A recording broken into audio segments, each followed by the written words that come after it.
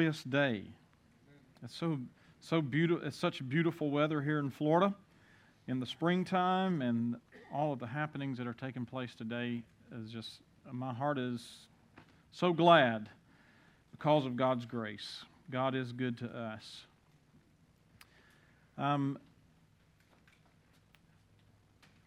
want to look to John chapter 12 today. So be turning there. I'll read it as we go along, but just turn there and have it ready, or scroll there. So you'll be ready to read the text as we move along. But today, as Chuck has already mentioned, is the day Christians call Palm Sunday. And it's significant for a multitude of reasons, but today is the beginning of what we call Holy Week. This is the week leading up to Jesus' crucifixion and then resurrection. And on Palm Sunday, on this day, Jesus rides into Jerusalem on a donkey. And as he is riding in on a donkey, riding into Jerusalem, people begin to gather in the streets, waving palm branches and shouting shouts of praise and acclamation. And this is what we call, again, Jesus' triumphal entry into Jerusalem, coming from the Mount of Olives into Jerusalem. There is something paradoxical about the crowd that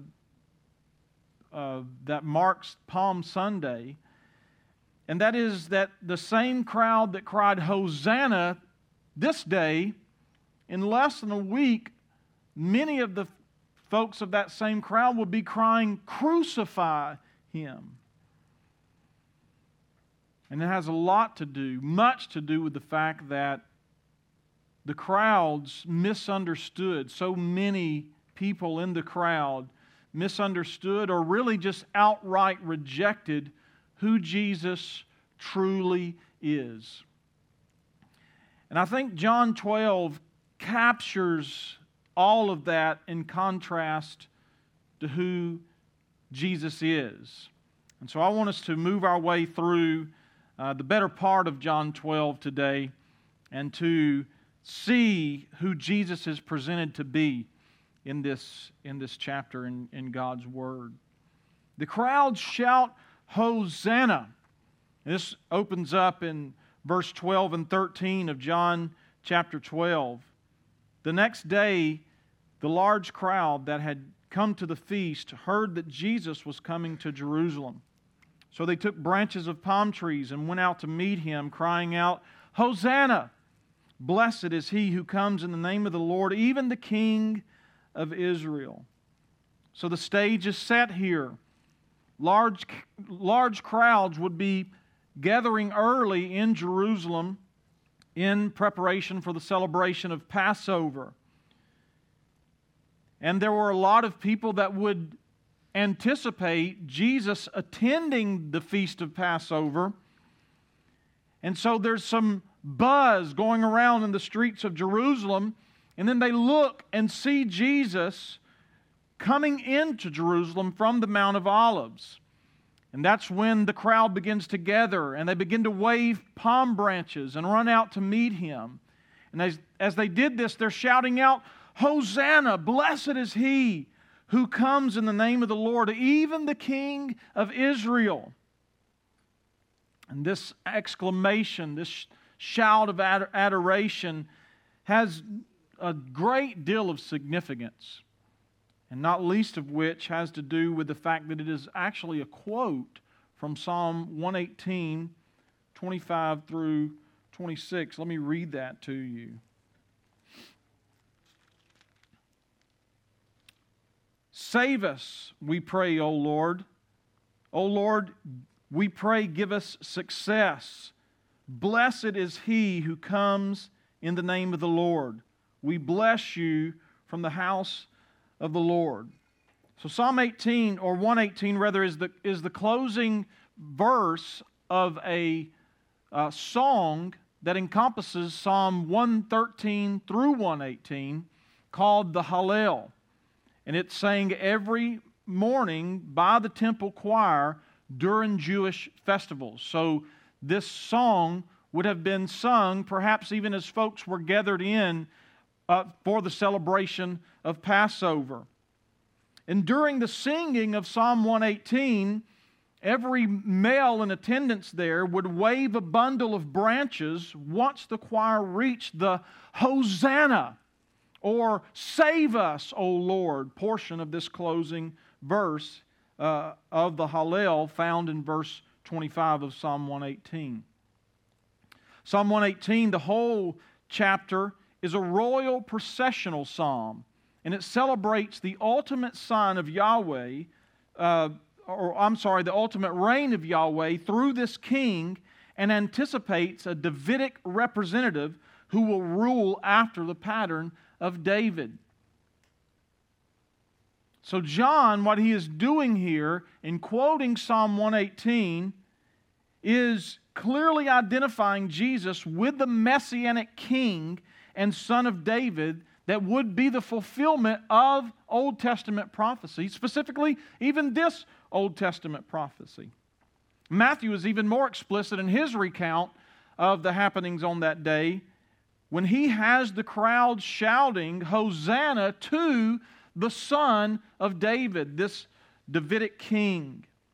So here is the Messiah king coming into Jerusalem from the Mount of Olives with shouts of acclamations that he is the anticipated Son of David. He is the Messiah king that would rule over Israel forever. And it doesn't stop there, because John continues this messianic king imagery in the verses that follow.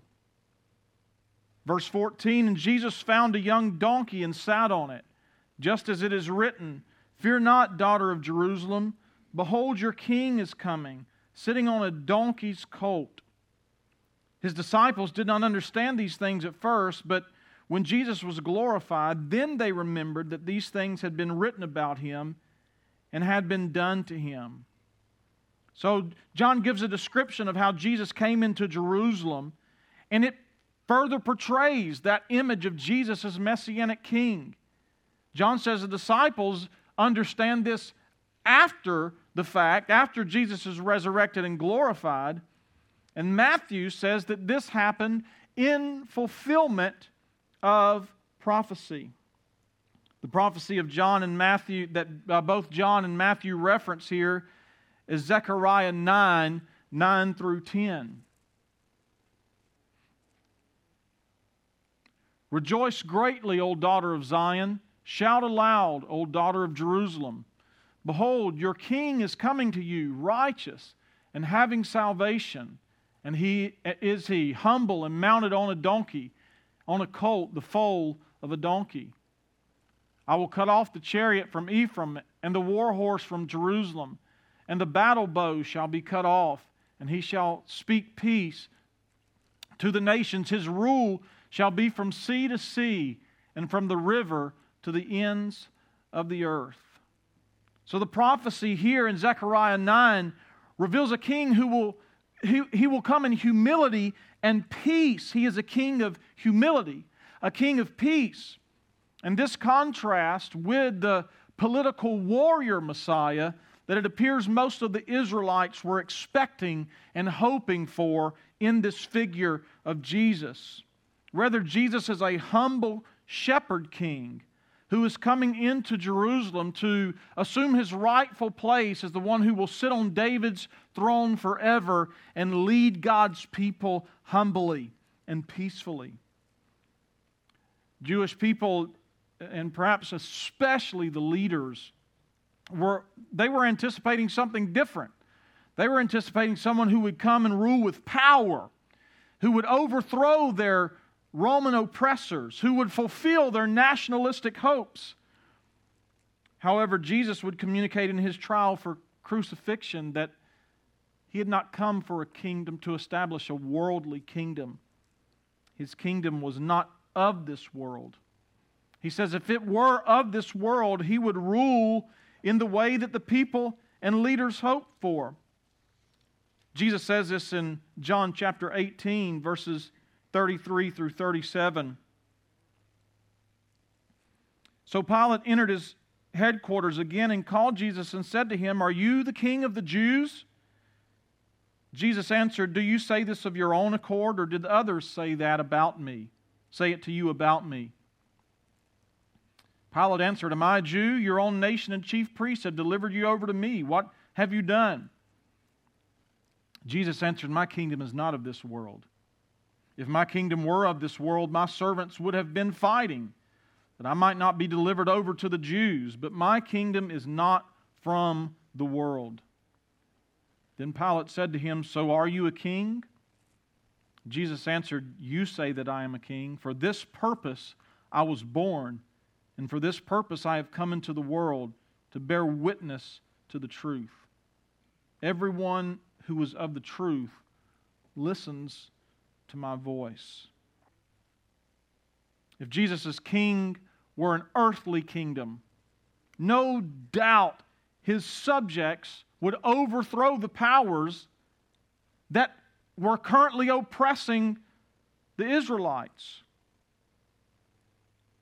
Indeed, Jesus says that if His kingdom were of this world, His followers would be fighting to ensure that He wasn't delivered over to the Jews to be tried and put to death.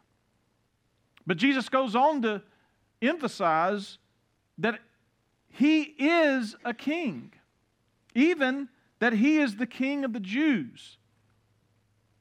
But He denies, what He is denying is that He has come to rule in the earthly way the Jews expected Him to. Jesus says plainly that His kingship is immediately connected to His purpose for being born and coming into the world. You say that I'm a king. The whole reason I came into this world was for this purpose.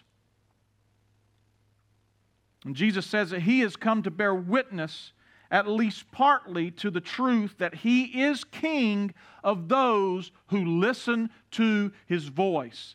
He's not only king of a national people, but He is king of a people who will hear His voice, who will listen to Him. And this, of course, points to the fact that Jesus is more than an earthly king of an earthly Jewish kingdom. And we can look back to the text to see John communicating this very thing in his recounting of the events following the triumphal entry. Verse 20 through 24 of John chapter 12 and verses 31 through 33 communicate that. I'll read those to you. "Now among those who went up to worship at the feast were some Greeks. So these came to Philip, who was from Bethsaida in Galilee, and asked him, 'Sir, we wish to see Jesus.' Philip went and told Andrew. Andrew and Philip went and told Jesus. And Jesus answered them, 'The hour has come for the Son of Man to be glorified. Truly, truly, I say to you, unless a grain of wheat falls into the earth and dies, it remains alone. But if it dies, it bears much fruit.'" Verse 31, "Now is the judgment of this world. Now will the ruler of this world be cast out. And I, when I am lifted up from the earth, will draw all people to myself." And He said this to show by what kind of death He was going to die. John is communicating here that Jesus is not the kind of kings the Jews were expecting.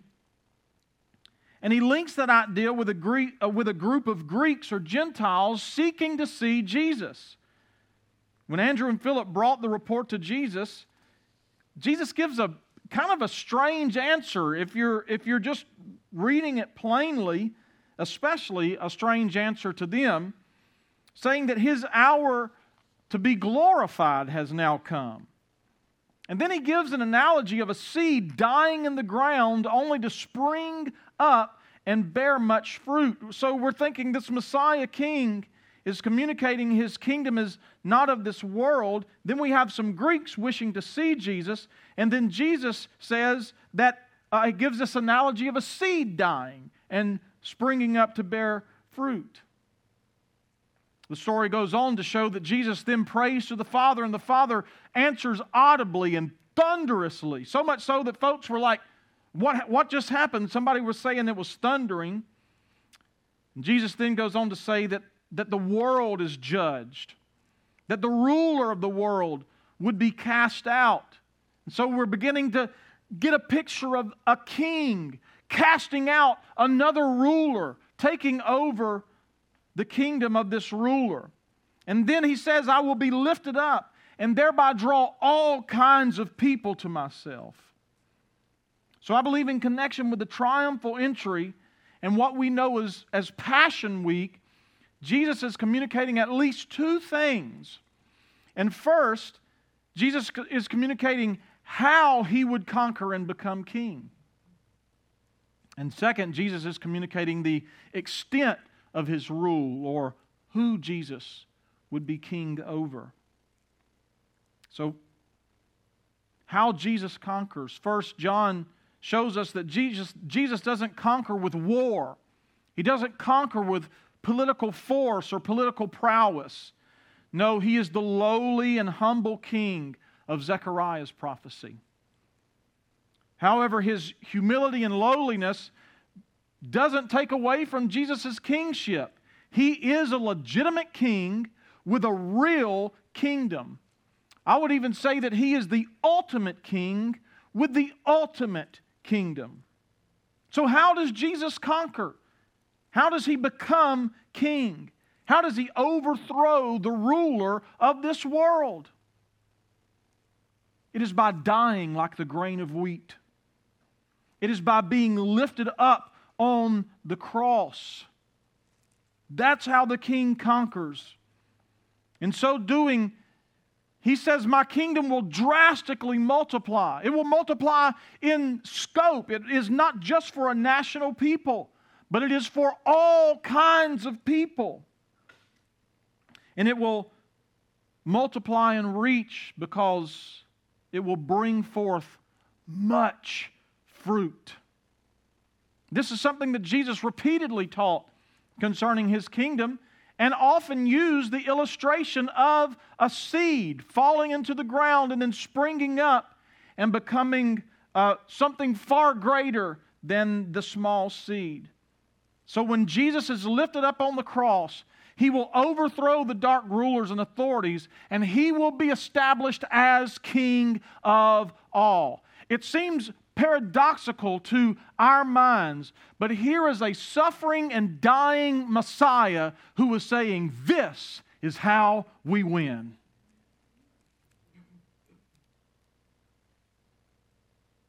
And then we see the extent of Jesus' rule, or who is Jesus king over? And we kind of answered that question with what I just said. John shows the extent of the rulership of the Messiah king is over all kinds of people. When I am lifted up, I will draw all people to myself. That is a people from every kindred, every tribe, every tongue. To the apparent dismay of the unbelieving Jews, especially the Jewish leaders, Jesus had come to establish a kingdom that would look totally different than an overthrow of the Roman oppressors and an establishment of a national Jewish kingdom. Jesus came to overthrow the true oppressor, and that is the oppressor of sin and the ruler of darkness. And He came to establish an eternal kingdom, and a kingdom that would be from every people group, every tribe, every nation, every language on earth. Jesus is king over all.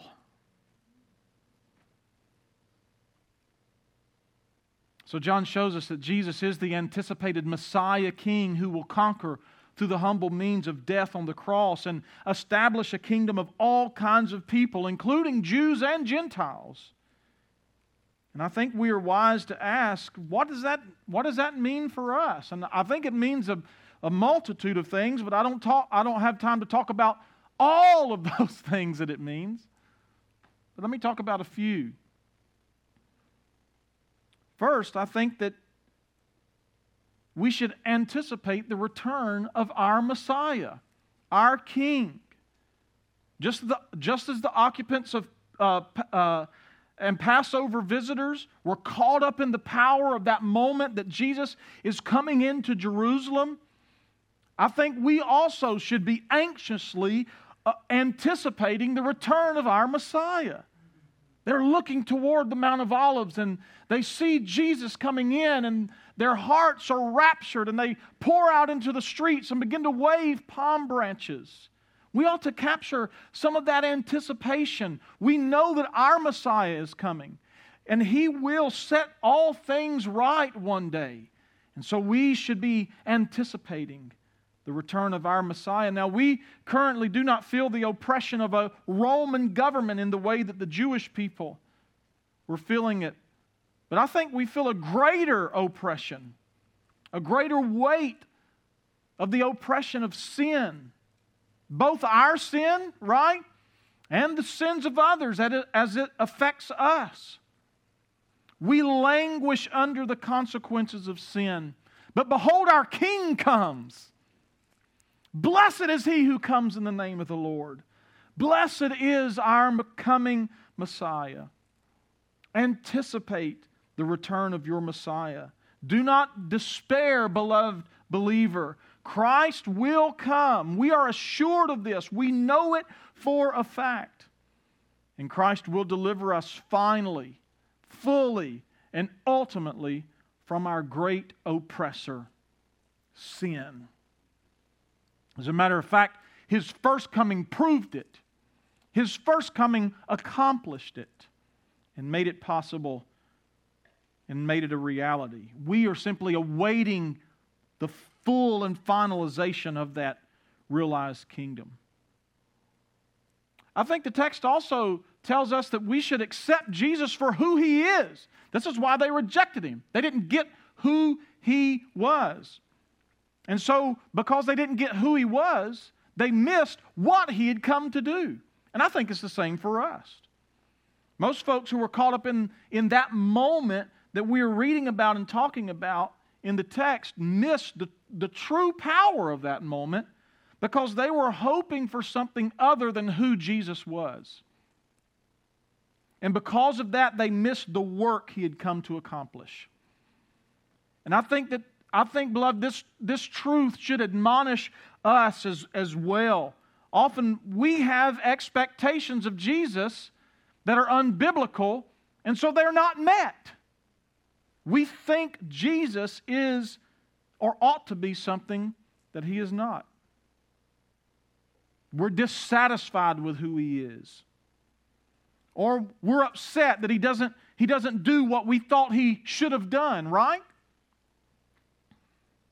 And because we're dissatisfied with who He is, we often, in our dissatisfaction, in our anxiety, in our battling against this Messiah King, we miss what He is doing in us. So when Christ is working in those unexpected ways, when He is working through suffering, when He is working through what we might call our being crucified, let us submit to who He is so that we can gain from what He is doing. And you know what He's ultimately doing? He is changing us into His likeness. The greatest purpose that we could have as human beings is being changed into the likeness of Jesus Christ. And it is in those unexpected times, in those ways that we think Jesus shouldn't be working when He is working, and we're dissatisfied with who He is. Those are the times that He is working that greatest purpose in us, changing us into His likeness, bringing the utmost glory out of our sinful lives. Think about that. So we accept Jesus for who He is, and we gain from the work that He is doing. And finally, I think this text tells us, lift Jesus up. Jesus said that when He is lifted up on the cross, He will draw all kinds of people to Himself. He was lifted up on the cross, and so all the tribes of the earth are invited to come to this fountain of grace and forgiveness. And this means that it is our job then to lift up the lifted up Jesus. We lift up the lifted up Jesus in the eyes of the world, in the eyes of the spheres of our influence. And we need to preach the crucified and resurrected Jesus to every creature. That's what we've been commissioned to do. No one is excluded. We don't get to say, well, I'll preach the gospel to this person because I think that they could be saved. But I'm going to withhold the gospel from this person because I'm not sure that God could save them. No, Christ was lifted up, and all kinds of people are drawn to Him. We don't get to pick. We don't get to lift up the shirt and see if they've got a big red E on their back. That's not the way that it works at all. Jesus Christ was lifted up on the cross, and He has invited all kinds of people to Himself. And so we preach the gospel. We're not sure who will and who won't, but that's not our job to determine. Our job is to lift up the lifted up Jesus. Whoever believes on Him will have eternal life. Isn't that what He said? So lift Him up. Lift Him up to king and peasant, to civilized and heathen, to young and old, to rich and poor. Lift Him up to your boss. Lift Him up to your co-worker. Lift Him up to whoever will listen. And as hard as it is, lift Him up to whoever won't listen. Lift Jesus up. He has been lifted up. And He said when He's lifted up, He will draw men to Himself. If you've heard me talk, you've heard me say that one of the ways that we share the gospel is quickly by following the pattern of God, man, Christ response. Right? You don't have to make out this elaborate sermon to preach the gospel. Lift Jesus up in the simple way that you know how to lift Him up. Tell people that God created man in His image, but man fell from that image and it has become inherently sinful. That sin has been passed down to him from Adam. That's why he is sinning or she is sinning, because he or she is a sinner. But Christ has come to be the Savior of sinners. He died on the cross, bearing God's wrath against sinners in Himself. He legitimately died and was buried in a tomb.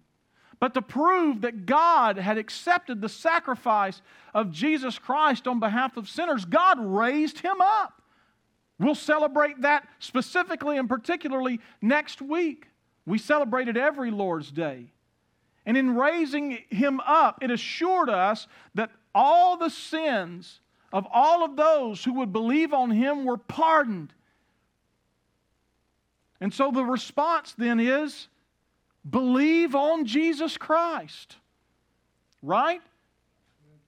And so there it is. Lift Jesus up in that way. And if there's anyone here today who heard what I said and does not believe on the Lord Jesus Christ, let me say to you, please, by all means, turn your eyes to this lifted up Jesus. He is your only hope of salvation. And I can assure you that if you come repenting and believing, that He will save you from your sin. Let's pray. God, you are so good to us. Our hearts are overwhelmed by your grace today. We have witnessed, Lord, 3 souls whom you have conquered. You have become their king. But Lord, there was joy in their expression. There was joy in their faces today. Because you're not an oppressive king. Your yoke is easy. Your burden is light. Lord, your subjects delight in your kingship because you are humble. You are peaceable, Lord. You have made peace between us and God. Thank you for that, Lord. Lord, I pray, God, that we would continue to recognize you as such a king. The King of kings, the Lord of lords, the King of all. Lord, not just the king of a particular nation or people, but king over all of those who would repent and believe. And Lord, ultimately and fully and finally, king over all of the universe. We anticipate that day, Lord, as we languish in our sin, in the consequences of sin. We turn our eyes to you, the lifted up King. And we anticipate your return, Lord, when you will set all things right. I pray, God, that you would let that ignite our hearts. Let the happenings of today ignite our hearts, Lord, to sharing the gospel, to calling men to repentance, to lifting you up, to living out the gospel, and to, Lord, live joyous lives as we anticipate your return. We pray these things, Lord, in your holy name. Amen.